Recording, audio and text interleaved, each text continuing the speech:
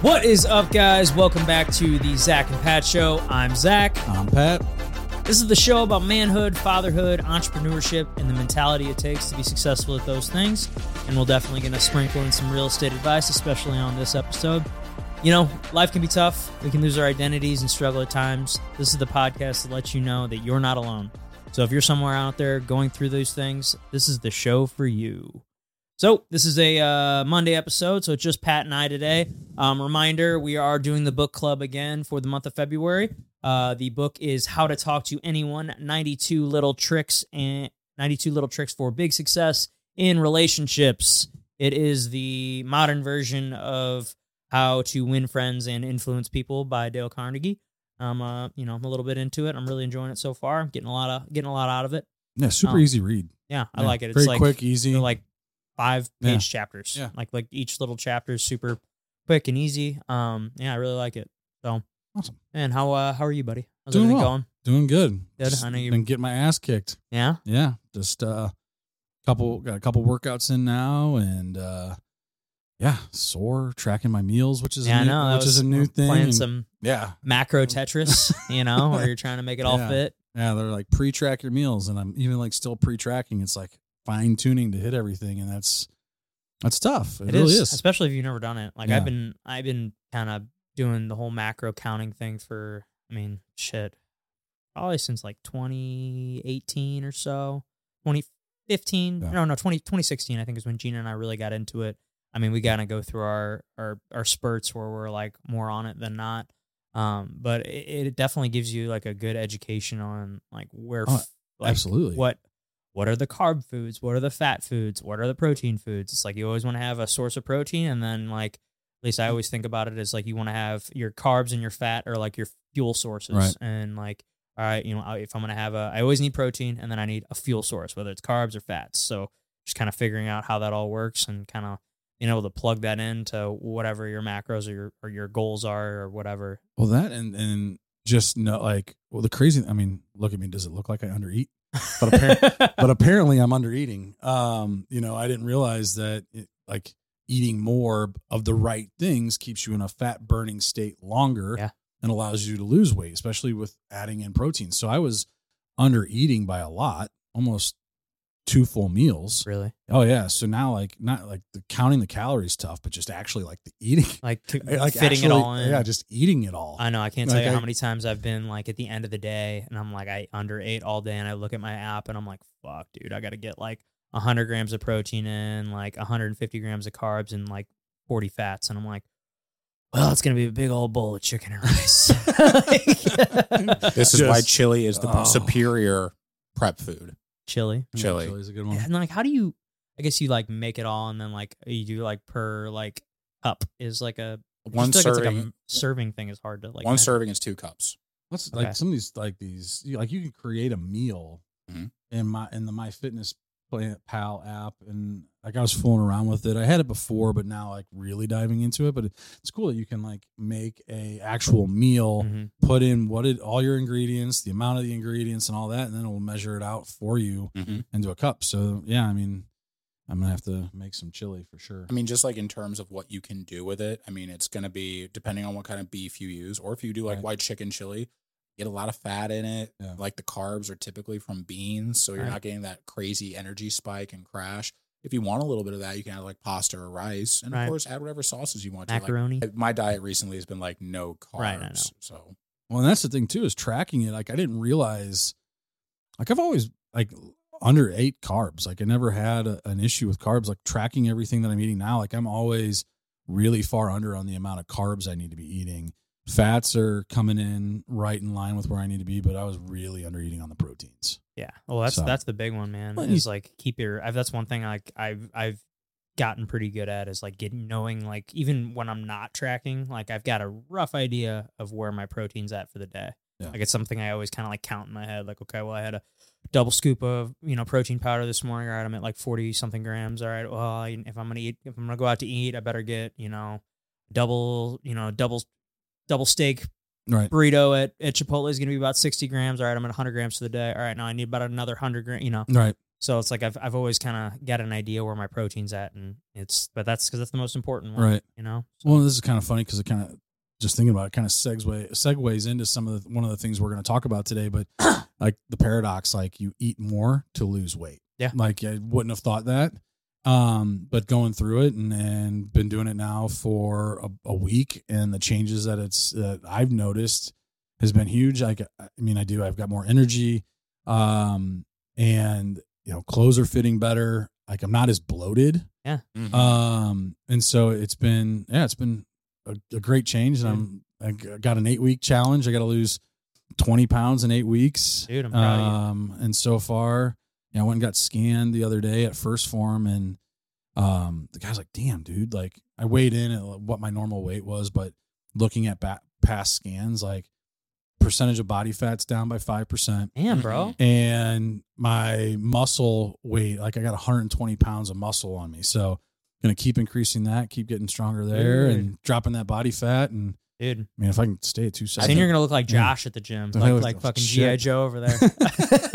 I don't know if I can get that. I look weird that skinny.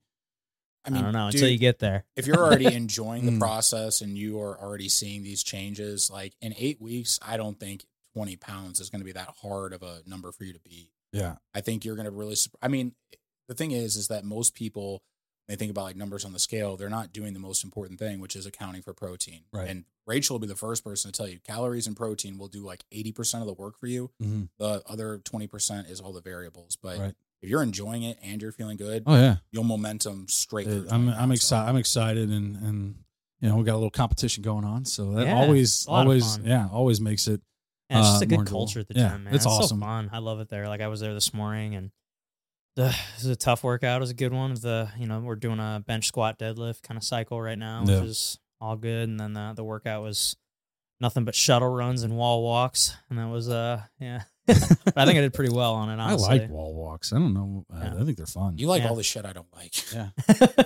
These guys keep trying to hold me hostage and go to CrossFit. Yeah, like trying to get Murph to come with us, but he won't. That's all right. Okay. You know what? That's fine. We'll find a workout that we can all do. I think, we're rowing a marathon. Is that the goal? Yeah, that's dude, you guys can do that. Yeah, fuck all that. Dude, I did when I was getting ready for that match, I did like this, it was like a professional grappling card back in September. And I did like kind of like an 8-week prep, and there was this guy. He's like a CrossFit Games level and also like a very, very high level jiu-jitsu guy. He's a jiu-jitsu black belt. He's like got pretty high up in the CrossFit Games. But anyway, I had him like program me a workout workout program in preparation for it. And like one of the things that motherfucker had me do was a 10K row. Oh shit! Was like just to see where I was at, and I'm like, bro, like you didn't accidentally throw that 0 in there. Like it took me, I think it was like 56 minutes to row 10,000 meters. Wow, took so long. Multiply my ass 4. is numb. Like, and you guys want to row a marathon, which is going to be like 4 times. It's not that I want to. It's because like Pat was like, well, what about running one? Well, I've ran a marathon before. I've ran I think a dozen halves. Yeah. This is something that like it's a wheelhouse that I feel like everyone can benefit from, especially if you do jujitsu. Oh, for sure. I mean, I'm a tall dude, so rowing super benefits me compared to running. For sure. Yeah. And I think it's one of those things that I think the goal was for someone, they're like, let's try to do this in sub 3 hours. I don't think I could do that. No. But as far as something that I would be down to do that I don't think would completely wreck me, and I think could start a trend of something that I would include in more of my training, I think rowing a long distance, even if it was a half marathon, I've rowed a 10K. It's not fun, but I'd rather, I think, row a 10K I'd actually rather run a 10K. I'd rather run than row personally. As long as I was like outside, I just feel like sitting in that same spot. Fuck. What if you were outside and it was a nice day? Maybe, but I don't know. Like the fact that you're like find somewhere with just rowing back and forth across Creve Coeur Park Lake. No, I think he's like set a rower outside. But I'm sure Rachel would be cool. Hey, Rach. Yeah. What's up, sister? You mind if we move the rowers outside? Oh, she won't care about that. We can definitely 4 hours. Die. You can get on. I feel like camera. it'd have to be in like the middle of the day though, like in between classes, as long as the workout didn't have rowers in it. Or something. But I'm sure we could make that happen. Figure something or out. Late at night. Yeah. It gets worse. Yeah, I was like, oh man, you guys are killing me here. But it's not anyway, on my to-do list anytime soon. we can get into some wins and losses Just for the thinking week. about my lats for that. Oh, bro. But anyway, yeah. Yeah, got some wins and losses this week. Let's talk about it. Yeah, so wins, like I said, the getting into workouts more, consistently now, and then also tracking my foods. Definitely big wins. Losses, I'm just trying to think. It's not really things that are out of my control. With contracts being slow, things like that. It's hard to say because when I focus on the things that I can control, it's not really. I can't think of a loss for the week. Yeah. Going back and looking at it, I was on the way over here and going back and trying to think through this, what were some losses, but this was a good week for me. So I can't say that there was a loss this week. Great. So, well, my wins, I've been trying to make a good habit of writing stuff down so that I don't forget things. But so we've made a lot of progress on the flip. I was over there 2 days ago.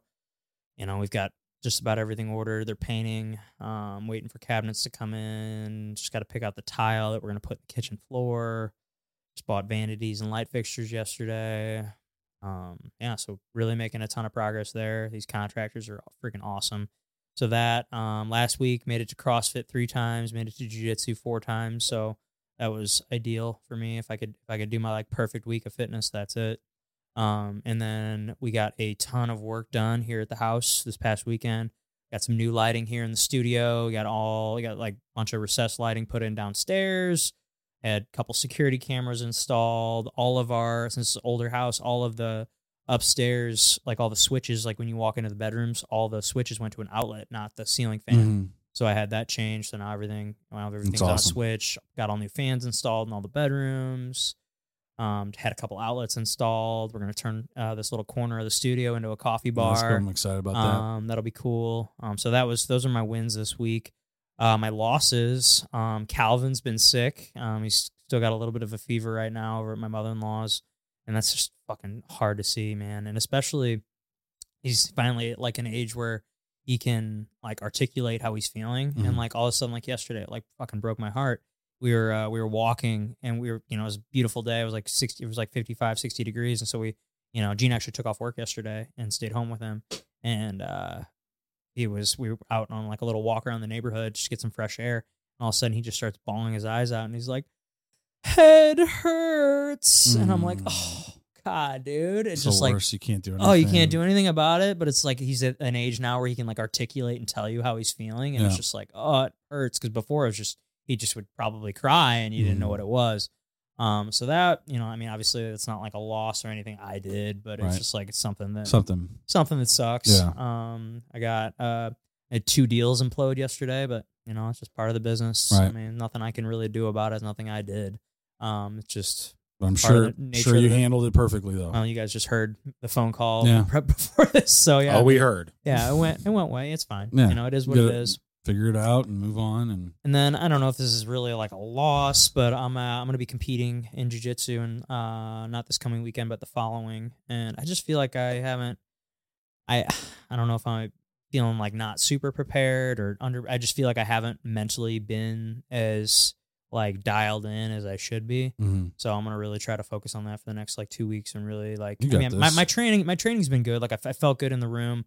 Felt good on the mats. I'm feeling sharp. I just feel like I haven't gotten into this competition mindset. But sometimes I feel like I almost do better that way. Right. And I'm not putting that pressure on myself. You're a little bit more relaxed. I remember there was games where I wasn't feeling 100% with baseball. Mm-hmm. And I just would not try to overdo things and just stay within myself. And that was usually when I had my best outings. Yeah, me too. And I've had, tournaments where I've, kind of not, really gotten super dialed in, but I feel like when I get super dialed in, I get more nervous because it's I've done all this preparation for this, and it's almost the time where I just go out there and just train like I always do. And yeah, so got a competition here locally, the Fuji tournament, Missouri State Championships, and it's in St. Charles next Saturday. So looking forward to that. I'm gonna get back on the mat. I haven't competed. This will be my first tournament at Purple Belt. So there you go. Excited. That's awesome. So yeah, excited to get back out there. Good shit, man. I'm excited to hear how you do. Yeah, sure. Where's it at? St. Charles. Okay. Oh. I have to. You want to stop by? Murph and I will be out there doing play-by-play. Yeah. Get a live podcast going on, or get a podcast going. Yeah, live play-by-play. I'm gonna pull a Joe Rogan. Someone gets knocked out, like put to sleep. So how did it feel when you were smelling his armpit? Like, man, yeah, it's that's the thing about jiu-jitsu tournaments, man. It can be like an all fucking day thing, and it's like, you know, I'm technically your academy mate now, so I was gonna say, bro, yeah, come out and support the team. There's gonna be a lot of people competing at this one, which will be really fun to see, because I always love watching people, or, you know, like for like the brand new white belts that have never competed before, just to see them going out, and it's like, it's a very, especially if you've not, like I wrestled growing up, so like individual sports where you're out, you're 100% by yourself, and especially when it's a combat sport, when, you know, there's physical consequences, like it's a it's a nerve-wracking thing. I'm sure. For sure. So, you know, to see how people react, and you know, it's interesting. Do they rise up or let it get to them? Yeah, it is for sure. And there's like this weird thing that you get, this like adrenaline dump that you don't get in the training room, because it's like there's like every action has because it's like if you get like taken down or submitted by one of your teammates, it's like no big deal. You shouldn't care. You know, like if you care, you're actually, it's not, there's nothing on the line. It's not a win or a loss. Yeah, it's just like, you know, I always say, like, man, you got to treat this thing like it's a game, man. Like, because otherwise you're not going to have fun with it. Like, if you're really going to go home and beat yourself up because you got put in an arm bar by one of your training partners, like, can deal with it, dude. Right. Like, I've been submitted thousands of times. I've tapped out thousands of times, and like, it's just part of it. It's part of learning. The anxiety is, I mean, because I've competed once, and I mean, I have anxiety even training, just because I'm weird about being close with people. It's one of the ways I get over it. But I definitely would think that when you're going out there and competing, I mean, you can know your training partner's moves and tendencies. Like Connor 100%. Silverstein will take your back. I know that. But when you're going up against someone who you don't train with regularly, you're kind of at their mercy in terms of like, what are they going to dish out at you. But that comes back at you too. They don't know what you're going to do too. Like, I mean, like I roll with, like I've got several guys that I roll with all the time. It's like, okay, well, I know this guy likes to put me in triangles. I know this guy's, whenever we're standing, I know this guy's going to pull guard. I know, you know, so there's a lot of people that have, you know, certain tendencies. And like one thing that I try to do as a training partner, whenever we're like people, like if I'm training with someone who I know is ramping up for a competition, like I'll specifically try shit that I wouldn't normally do, so that I'm like throwing them off a little bit. Like, you know, and because like jiu-jitsu, it's not like I'm not going to know. It's not like people that are training for like fights where people have all this footage on them. Right. You have no idea what you're going to get. You know, you have no idea what the guy that you're going to be across from has, or what his abilities are, what his specialty is. So it's just like a matter of, you know, going out and just giving your partners different looks. Yeah. And, you know, being a good partner. So, yeah, but looking forward to that. That's awesome. Yeah. Anyway. Well, cool. Well, I'm going to get into some of these. So we got a couple articles we're going to pull up here. This is going to be more real estate focused and specific. Yeah, for sure. So there's an article here on Market Watch. Here's the magic number for mortgage rates that would unfreeze the housing market. So lower rates can potentially revive transaction activity and soften stubborn home prices. So, yeah, people always ask me, like, what I think an ideal rate was or is. You know, obviously, we're never going to see 2% and 3% again. That not in our lifetime. And even then, like right before we got there, we were in a very good spot with the market and what we were seeing in terms of houses moving, this and that. And that was interest rates, but just in 2018 in the 5%. Like, and that's where I think interest rates in the 5s really get the market moving, because it's a low rate compared to the historic average of 8%. That's 3% off the average. And it brings in a lot of inventory, because those are people, you know, obviously sitting on a 2.5% to 3% rate is tough to get rid of. Right. Get it. But at the same time, like 5% isn't that far off. Like it's not going to, there might be a couple $100 difference in a monthly payment at 5% versus 3%, where, I mean, compared to 3% and 8%. Yeah. There's a big jump. Yeah.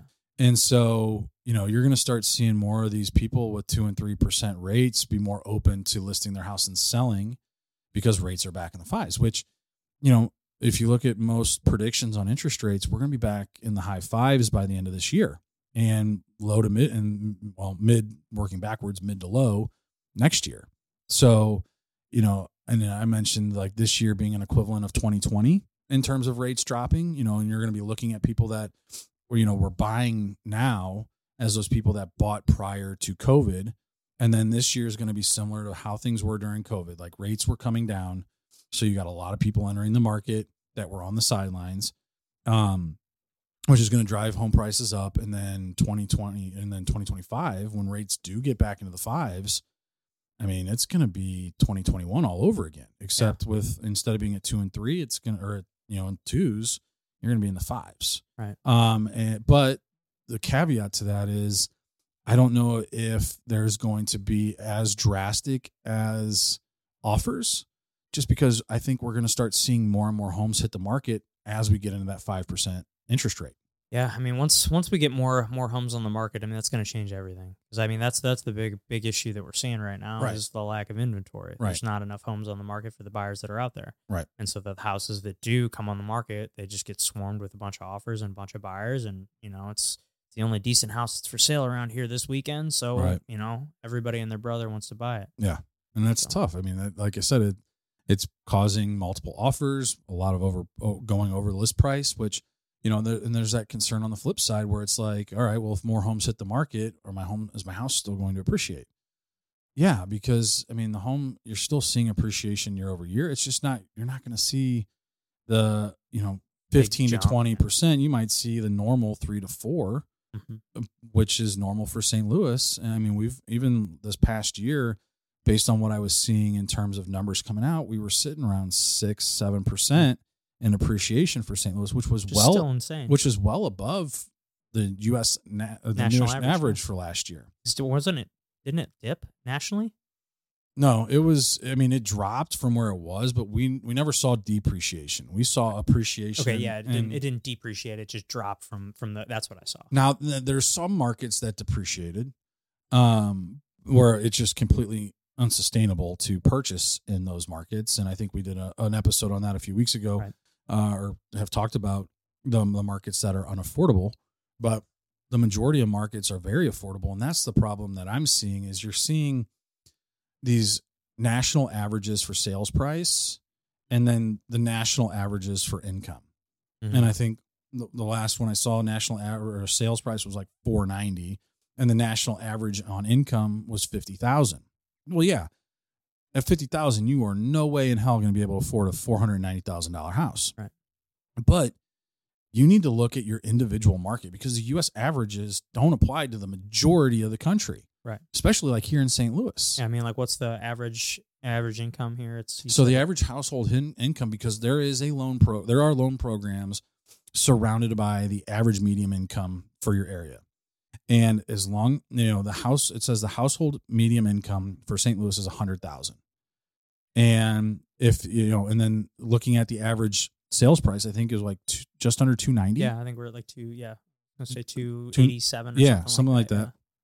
Yeah. And if you have a family making $100,000, and now obviously the payment's not going to be where it was when rates were lower, but you can still afford and qualify for a house that's of average sales price in St. Louis. So in my mind, St. Louis is affordable. 100% compared to a lot of other places. I mean, absolutely. We've harped on it for sure before. I mean, obviously we're partial to it because we live here, but it is very, very affordable if you are looking to own a home. Right. And like I was talking with a guy that owns a title company, I think it was last night, and he was talking about how he was at a conference in San Francisco. And they were talking about how you have to like the bottom. So like if the bottom 1% of income in San Francisco would be in the top 1% anywhere else, but you have to be even if you're in the bottom 1% in San Francisco, you gotta make like $750,000 just to afford to live in San Francisco because of how expensive it's gotten. It's insane. It's and now nuts. that it's like a town. Well, it's from what I hear, I mean, there's more homeless and like more like. It's because those people can't afford it. Right. Those homeless people are probably making $150,000 a year.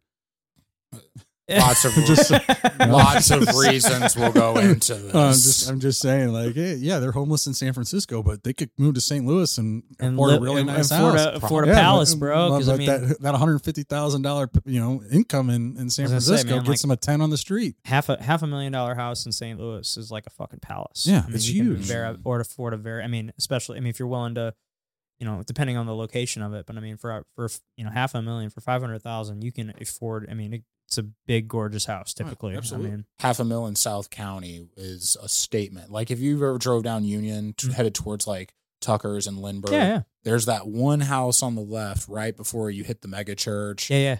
I know what you're talking about. And it's the one that stands out. Yeah, they built that right when I was getting out of high school. I wonder what that's worth today. I'm sure we could try to figure it out for you. Let me do some homework. I can get back to you on that. Snooping. One. Yeah. But no, I mean, it's crazy what you can afford here for the price. Yeah. And I mean, price of my house blows my mind. Right. And that's the thing is once these rates do drop, it's just going to make things more affordable, and even more affordable than they already are. But it's also going to bring a lot of new people to the market, both on buyers and sellers. But there's always going to be that competition, and you're always going to be behind on inventory. So even if we do have a ton of people listing their homes, those people have to go somewhere too. But I don't think we'll see as drastic of a jump in 2025 as we saw in 2021. I mean, shit, we were seeing 20% appreciation. Right. Well, because everybody was having to offer. Right. Fucking. Right. How many waived appraisal riders and offers $20,000 to $50,000 over did we have to write? A ton. Right. I think the craziest one I saw was someone offered $100,000 over the appraised value without any contingencies. And I think the most ridiculous one I wrote was like 65 over. Yeah. Well, the house was listed, I think, at like 375, and so they offered 475. It appraised at 395. No outs whatsoever. But now granted, the house that they bought, I mean, it's probably worth. If I had to guess, it's probably worth where they're at now. Now. Yeah. Maybe if not, it's close. It's just the people that are, the people where I've run into this a couple times now, where people are looking to sell a house that they bought 2 years ago or something, and that they paid, big time over, and it's like, oof, man, you're, right. Especially now that you're factoring in your agent's commission and all these other fees that come along whenever you're selling a house. Typically buyer's going to find something wrong with the house, something needs to get repaired. I always say budget, 1% to 2%.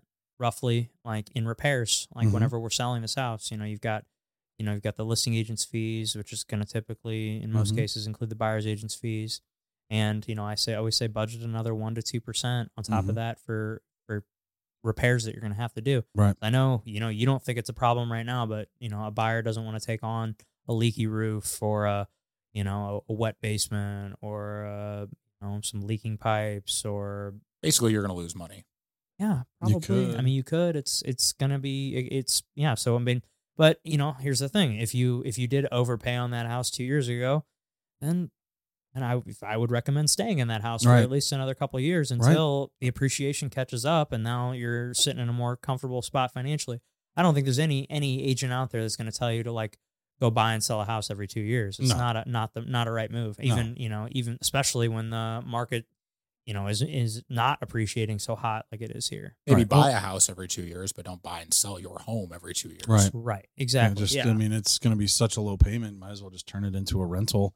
Yeah. And to offset that mortgage payment and qualify for a new one. Yeah. Hang on to it for a couple of years and then sell it. Right. And like then you're going to then obviously you're going to pay down a lot more of the debt. The house is going to appreciate. It's just going to make way more sense for you than buying it just deciding you want to upgrade 2 years from now. Right. Yeah. So, this is a good article. I agree with everything that they're saying in the article. So, it'll be interesting to see. I'm excited to kind of see where that gets back to. And once we do get into that 5% range, I mean, loan officers are going to be insanely busy between pre-approvals and refinances at that point. So, yeah, it'll be a crazy time. If you've got loan officer friends, be nice and kind to them because they're going to need it. Lots of refis. Lots of refis. They're gonna be working their asses off at that point in time. Yeah. So, all right, want to get into the next article? Let's do it. All right. This will be a fun one. So our next one is on Inman. 6 surprising real estate paradoxes that'll change how you do business. So found this one. I like this one. It kind of goes over some stuff here. So the first one is the giving paradox. The giving paradox states that the more you give, the more you will receive. This is contrary to the training that a lot of people receive when they get into the business. Many trainers during the time were taught the acronym ABC, always be closing. The script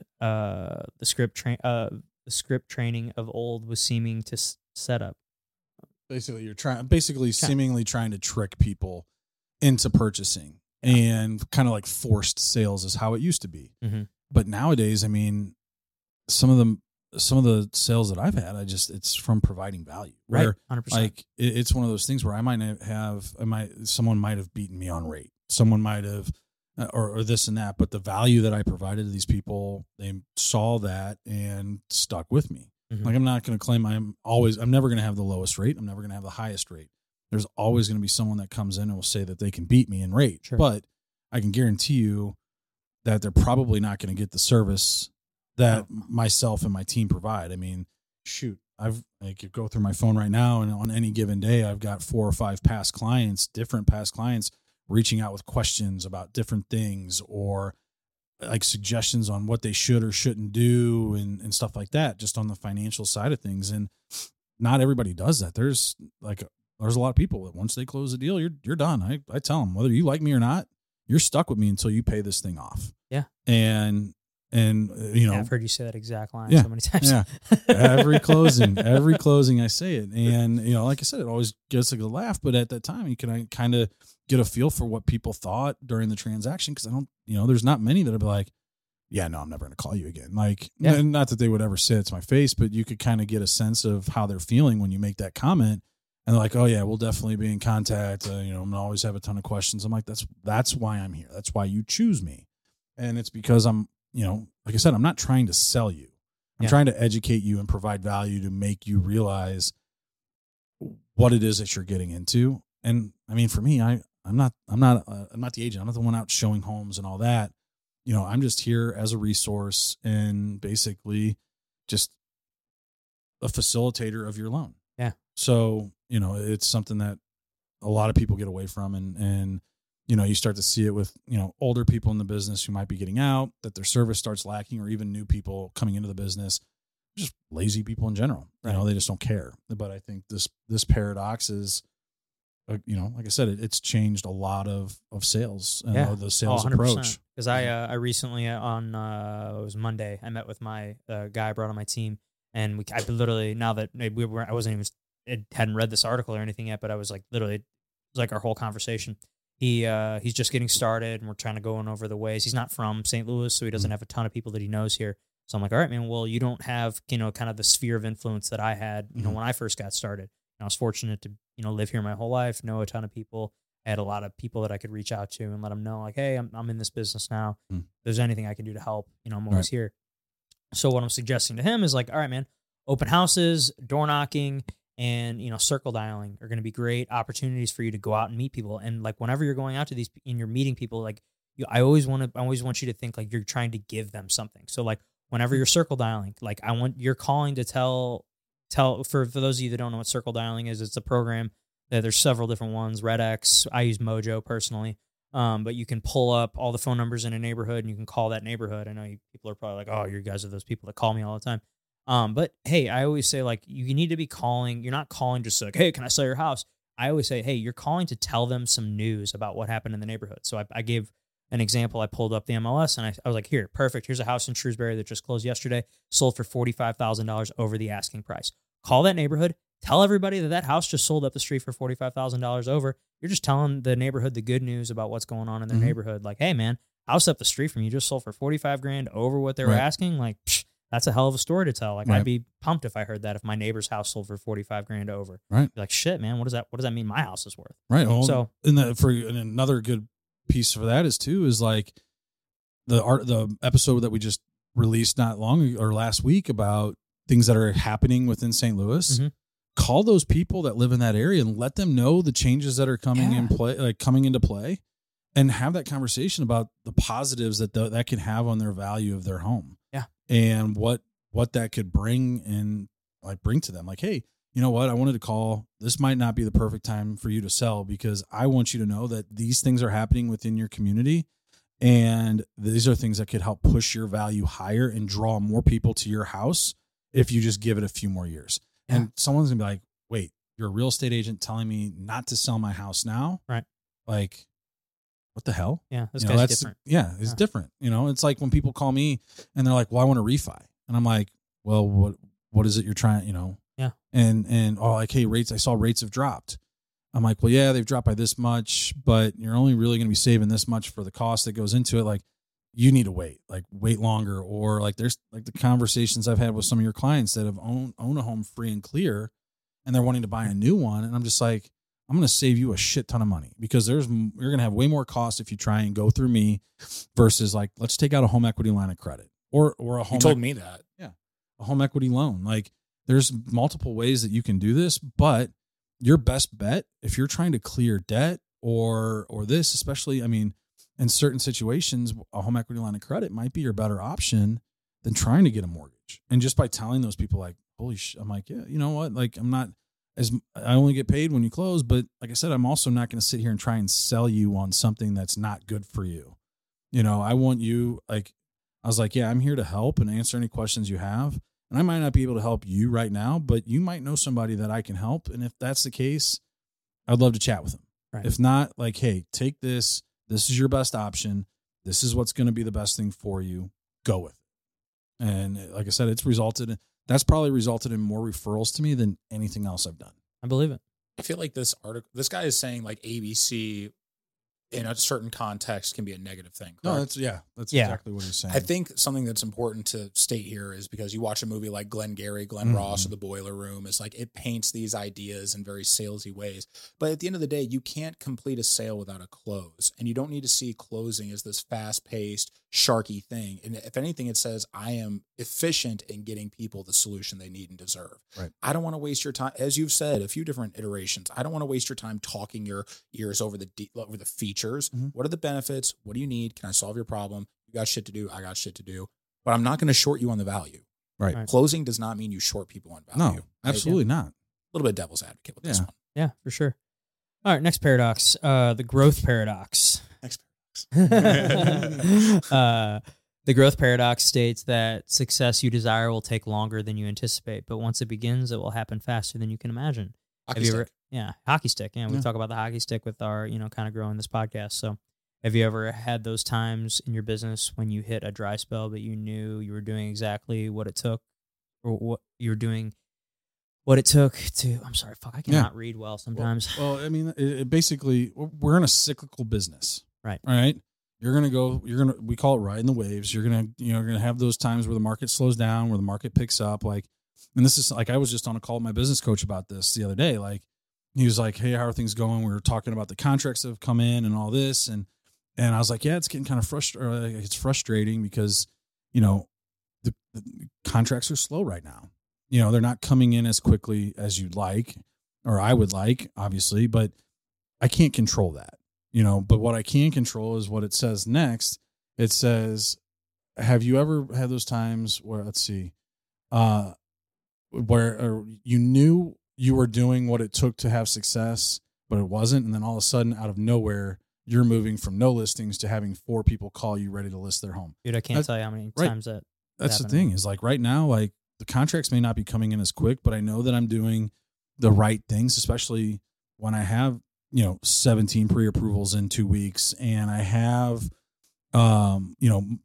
multiple applications coming in a day. Like, I know I'm doing the right thing when that's happening. It's just delayed gratification. Like, I'm not going to have those people may not go under contract quick, but I know that eventually they will. Right. And so it's being able to ride that cycle and realize that it's going to be up and down. You're going to have that, but as long as, when you're going up further and you're coming down less than when you were before. Right. I mean, yeah, it's a cyclical business, like you said. I mean, I always like to say it, and it says it on this article that, we're typically, if I meet someone today, it's usually 90 days from when I'll actually be, if I meet someone that wants to buy a house today, it's typically 90 days before I'm actually getting paid. Right. So it's definitely a delayed gratification business. That's for sure. Oh, for sure. All right. The next one, the problem paradox. The problem paradox states that the more problems you encounter, the more opportunities you will have to show your worth and grow your business. So, yeah. We just saw an example of that for you before. I mean, would you find out a guy has some land in another building for you to sell in the future, and you were just solving a problem that just occurred for him on something completely separate? Yeah. I mean, the way you handled it was great. You were talking to him clear, concise. And you didn't sugarcoat it. Like, you were direct with him and you let him know, like, this is where it's at. Mm-hmm. I thought you handled that call great. Well, thank you. I appreciate it. A professional. Mm-hmm. Yeah. So, I mean, I feel like in both of our businesses, I mean, I feel like I look at it as like problem solving constantly. Yeah, absolutely. It's constantly, all right, well, this has got this house has got this problem. All right, what do we do about it? The easiest way in my business, or in this business, in my opinion, to like solve problems is, I heard this analogy once. I think it was David Green from Bigger Pockets. He was like, turn the problem into a number because math isn't scary. Right. And so what he means by that is like, all right, well, the roof's fucked. How much does the roof cost to fix? Mm-hmm. Okay, it's going to be a $10,000. I have my roofer go out. All right, it's going to be about $10,000 to fix the roof. All right, $10,000. Where can we? All right, that's our number. How do we figure that out? All right, will the seller come down? Will the seller pay for it? Okay, will he? He doesn't want to actually do the work. Will he take it off the price? Will he credit the buyer? How are we going to fix? Oh, he's only going to pay. He'll give us $7,000. All right, well, is $7,000 going to be enough? Maybe we can find a guy that'll do it a little cheaper. There's a lot of things. It's a lot of problem solving, a lot of moving numbers around. But I think that's been the best way to solve problems, in my opinion, in this business. Is like, all right, let's turn that problem into a number because math isn't scary. Well, and for me, I'm like, all right, so I look at problems as fires. And I always try and put myself, well, how can I be the hero that's a firefighter? Because a firefighter's supposed to come in and put the fire out, and he gets to hoorah, like, hey, you saved everybody. Right. So how can I be a firefighter when a fire comes out? Like, looking at the issue at hand and then figuring out a solution and how to handle it, or being able to deliver the news in a way that's going to be so somebody can understand it and not be overwhelmed by it. And, like I said, you look at firefighters and as heroes, and that's, I want to put, like, it just kind of changes the mindset on how I approach things in terms of that. And, luckily it's been a pretty good way of doing it for me. So hopefully that helps some people. Think of yourself as a firefighter. I like that. Hero. You and I both wanted to be firefighters when we were kids. So that's right. Here we are, just putting out some different fires. Mm-hmm. All right, the next one, selling paradox, says the less you try to sell someone, the more they will want to buy from you. That ties into the one we were talking about earlier about providing value. Right. So yeah, I always try to not be salesy as much as I can, because it's just like, and especially I always say, like, I mean, we sell the houses, but the houses kind of sell themselves. Right. I can't force someone. I can't talk you into, I can't walk into this house that's falling down around us and make you think it's a great house, that it's move-in ready. Right. Like the houses kind of sell themselves. Right. Yeah. Obviously I'm going to point things out that are, blatantly obvious. Like, oh, especially if it is a nice house, like, ooh, look at these nice granite countertops. Look at this, newly remodeled bathroom. Right. Ooh, it looks, they've got, this and that. And I can kind of ooh and ah a little bit, but is that really selling the house? Right. They probably would have noticed it even if I didn't say anything. Right. But, that's how I think about it sometimes. I mean, there's definitely things that you do to sell the house, but I feel like houses do kind of sell themselves. No, for sure. And,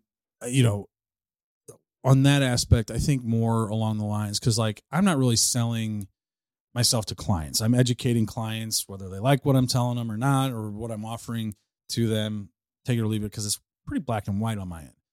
My selling is when it comes to agents, trying to sell myself to get agents to trust me, to use me. And I'm very laid back. I know some people that are like, I got to call every day. I got to text every day. I basically got to be up in your shit. A little much. Right. And I just take a very laid back, like, hey, I'll shoot you a text here and there, talk to you about certain things, providing value. But I know I'm not for everyone.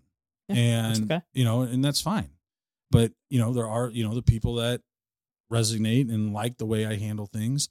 They're going to gravitate towards me. And I'm just going to maintain the relationship and just, basically, like I said, I'm selling myself to agents, not to the clients. And I'm sure that's how that aspect, it's more for you when it comes to listing, because True. You're having to sell yourself as an agent to get the listing 100%. Yeah. Versus, with a buyer, like, hey, they've got more control in the purchase side of it. You're just, again, there to help facilitate the purchase, negotiate on their behalf, and represent them on once they do find the house that they want. You can't force somebody into a shit home, like you said. Right. But when it comes to selling, that's where you're having to 100%. Yeah, when I'm on the listing side, I guess I was kind of referencing more to the buy side there, but yeah, when I'm on the listing side, it definitely is a little different because not all agents are created equal there on like what they're going to do to list and sell that house. I mean, you'll have some that'll come through and take pictures with their iPhone and throw that up on the MLS and say that they're selling the house. Obviously, there's a lot more that you can do. Right. I mean, obviously we get into videos and marketing and hiring a professional. Right. But, hiring professionals. But at the same time, like when you're taking those listing appointments that may have multiple agents taking listing appointments, I doubt you're in there trying to force this person to sell or 100%. Force them to use you. Like that's 100%. where I think this comes into play where, you're not, the less that you're trying to sell them on using you, the more likely they're going to use you. I agree. Shouldn't have to sell. No, you shouldn't. No. You should. Yeah, exactly. Like I'm not sitting here, like obviously my job is to sell myself to agents, but I'm not sitting here like going through this just a pitch. Like I'm just getting there trying to know them. Like if we, like, that's the thing is we don't vibe on like a level of a friendship level and being able to communicate, then it's not going to work. It's got to be your overall package. It's not the little details you try to spoon feed someone. Right. And this, like, if someone asks like, well, what's like, why Guild Mortgage, why your team? Obviously at that point, yeah, I have to tell them something and sell myself and my team that way. But ultimately, most of the times I'll sit back and let people talk and listen to what they have to say and go from there. So solve their problems. Yep. Next one, money paradox. Money paradox says that you need to spend money to make money. Hey man, this is so true. And there's so many people that we know that are very opposed to spending money on their businesses. Yeah, like on videos and marketing and stuff, people can remain nameless. Yes. But no, yeah, I mean, it's freeing up your time. It's getting things done in a professional way that will be better than the way you can handle it. 100%. And, my business coach was always telling me that you should invest 30% of what you make back into your business. Yeah. And, I like that. And that's something I've always thought about and different things that I spend my money on and how I do things. There's so many things I spend money on. I mean, it takes money to make money. I've always look at the studio we're sitting in. Mm-hmm. Everything here is an investment from all three of us. Right. Time, energy, resources, equipment. Like, instead of thinking of it as you got to spend money to make money, think of it as what is my ROI going to be? Like, what's my return on my investment? It's not, obviously you go in and you look at the different things that you're spending money on every year and you're going to pick and choose. I mean, like there was programs out there for loan officers to pay for to create flyers for listing agents. I did it, but nobody used it. And that was costing me $150 a month. Why the hell am I going to pay $150 a month for something that nobody's going to use? Right. So I budgeted out for it for the year before, did it for a year. Nobody used it. Okay. See you later. Yeah. Where can I put that money? $150. Yeah. I'm sure you can spend $150 a month elsewhere and see a much better ROI on it. That's how I look at everything. I mean, obviously doing all the social media stuff it's not exactly something that's, it's like, it's hard for me to put an exact number on it, but on how much, I mean, I can see what my business grew last year and it definitely grew. I think, right around 30% from where it was the year before. So, was that all? I wouldn't say 100% of that growth was all due to social media, but I would say a significant portion of it was because I invested a ton of money. I mean, I think my business is just growing just naturally, just from having more clients and just growing word of mouth wise. But also, I also invested a lot of money in hiring a professional who was barely professional at the time. You got to steal. Yeah, I did. I got to steal the deal.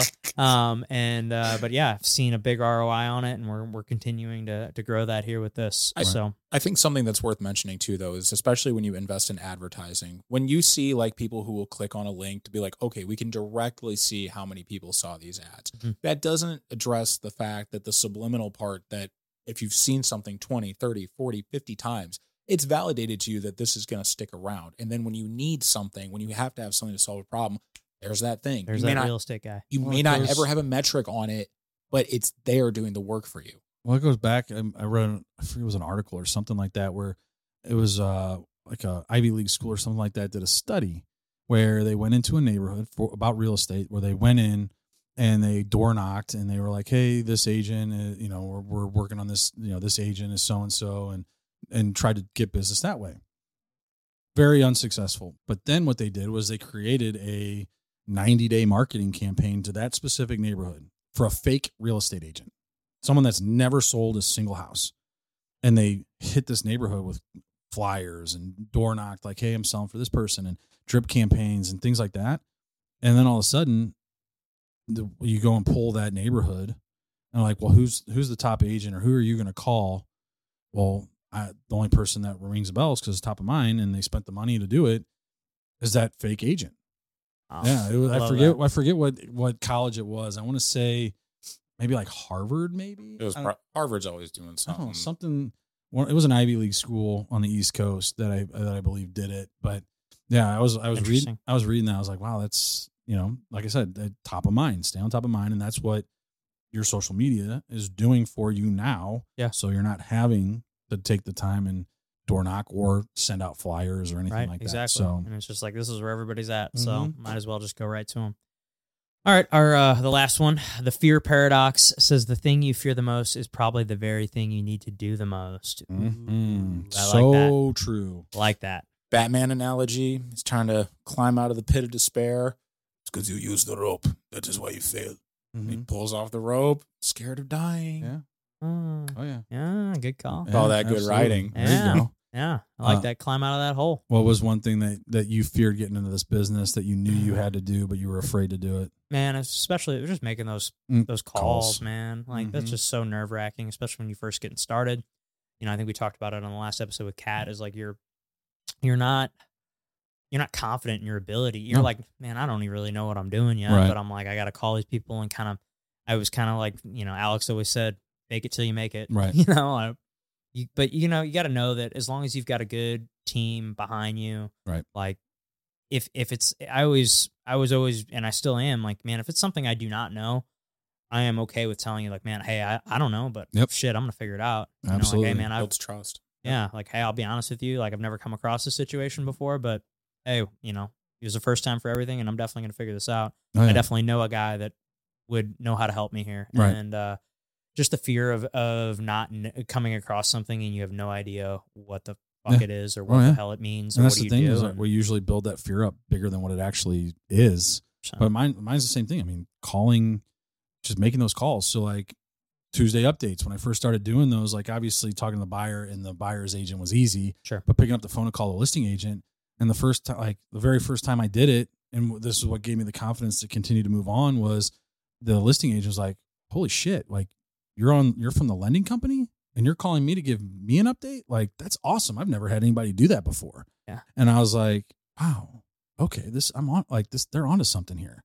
And so I kept doing it. And then the Monday calls with agents and cold, like that's a scary thing. Like getting told no, or so agents, if you get a call from a loan officer, be kind. Just know that it was very scary for them to make that call because it's, and the worst is when they're rude to you. Like, no need to be rude. It's our job. Our job is to call you. Your job is to tell us no. Be gentle with us, Business as usual. Yeah, just be gentle with us, because eventually one of these times we're going to run across each other at some point if you're a good agent. And I don't want to sit here and, that guy was a fucking dick, or she was just a huge asshole to me. Like, right. Like you don't like, I know, because I get bombarded with calls from insurance agents. Oh yeah, and I'll take them. Or credit repair. I talked to a guy yesterday about credit repair. We had a great call for like 20 minutes, but at the end of it, I'm like, hey man, I really appreciate the phone call. Keep doing it. I have a company that I have worked with since I got in the business. I'm very loyal to, but I appreciate the phone call. If something comes across that they can't help with, I'll keep you in mind. Or if I can think of somebody else that might need your help, I'll get you connected. Made a friend today. Right. Like that's the thing, is like, you just never know. And I because I have to do it. Anybody that has the balls to pick up the phone and call me, like if you're trying to slide in my DMs on LinkedIn, get the hell out of here. No chance. Yeah. You know, like I can look at my LinkedIn profile right now and it looks like a hot chick on Instagram's DM messages. It's like, yeah, you know, like only links. Yeah. Only. Yeah. So yeah, I mean, if you want to talk to me, pick up the phone and call me. I'm going to have way more respect for you at that point than you would if you're trying to, like, obviously there's certain situations with Instagram when people are liking and adding you and commenting on your stuff that you're going to like message them that way because that's how you're contacting them, but you're already in a conversation with them at that point. But call them, pick up the phone, call. Like, just make a phone call. You know, people are so afraid to pick this thing up. But again, if you're that person on the other end that's getting the call, be kind. Like, you don't have to be a dick about it. Like, it's just one of those things. Like, even I'm not a telemarketer. No, even with like recruiters. So like USA is one of our big competitions. They've called and I'm like, listen, man, you're one of our biggest competitions. I'm really not looking to leave. I appreciate it, but if something were to change, I'll keep you guys in mind. You know, like I'm not sitting here trying to be an asshole to people. Right. So don't be an asshole to people. That energy will come back to you too. Right. And I mean, dude, even when I did. Here's the mindset I tried to have when I used to do cold calling was like, this could be worse. I could be going door to door and knocking. Right. Yeah. You want to talk about nerve wracking? Yeah. I'd rather knock on doors, to be honest with you. Really? I feel like it's hard. It's harder for someone to slam the door in your face. Yeah, I guess that's true. You know, it's kind of like that mirror effect when they people at the like customer service counters are supposed to have a mirror behind them, so that way the person that's coming in to talk can like see themselves and they're more likely to be nicer. If they see themselves, because people don't like to see themselves acting like dicks or assholes. Yeah. Never heard of that. Yeah. Depends on who you're asking, I guess. Next time you go to like a customer service rep or something like that, notice that there's something there reflecting so you can see how you are acting as a person, because most people don't want to see themselves in that light.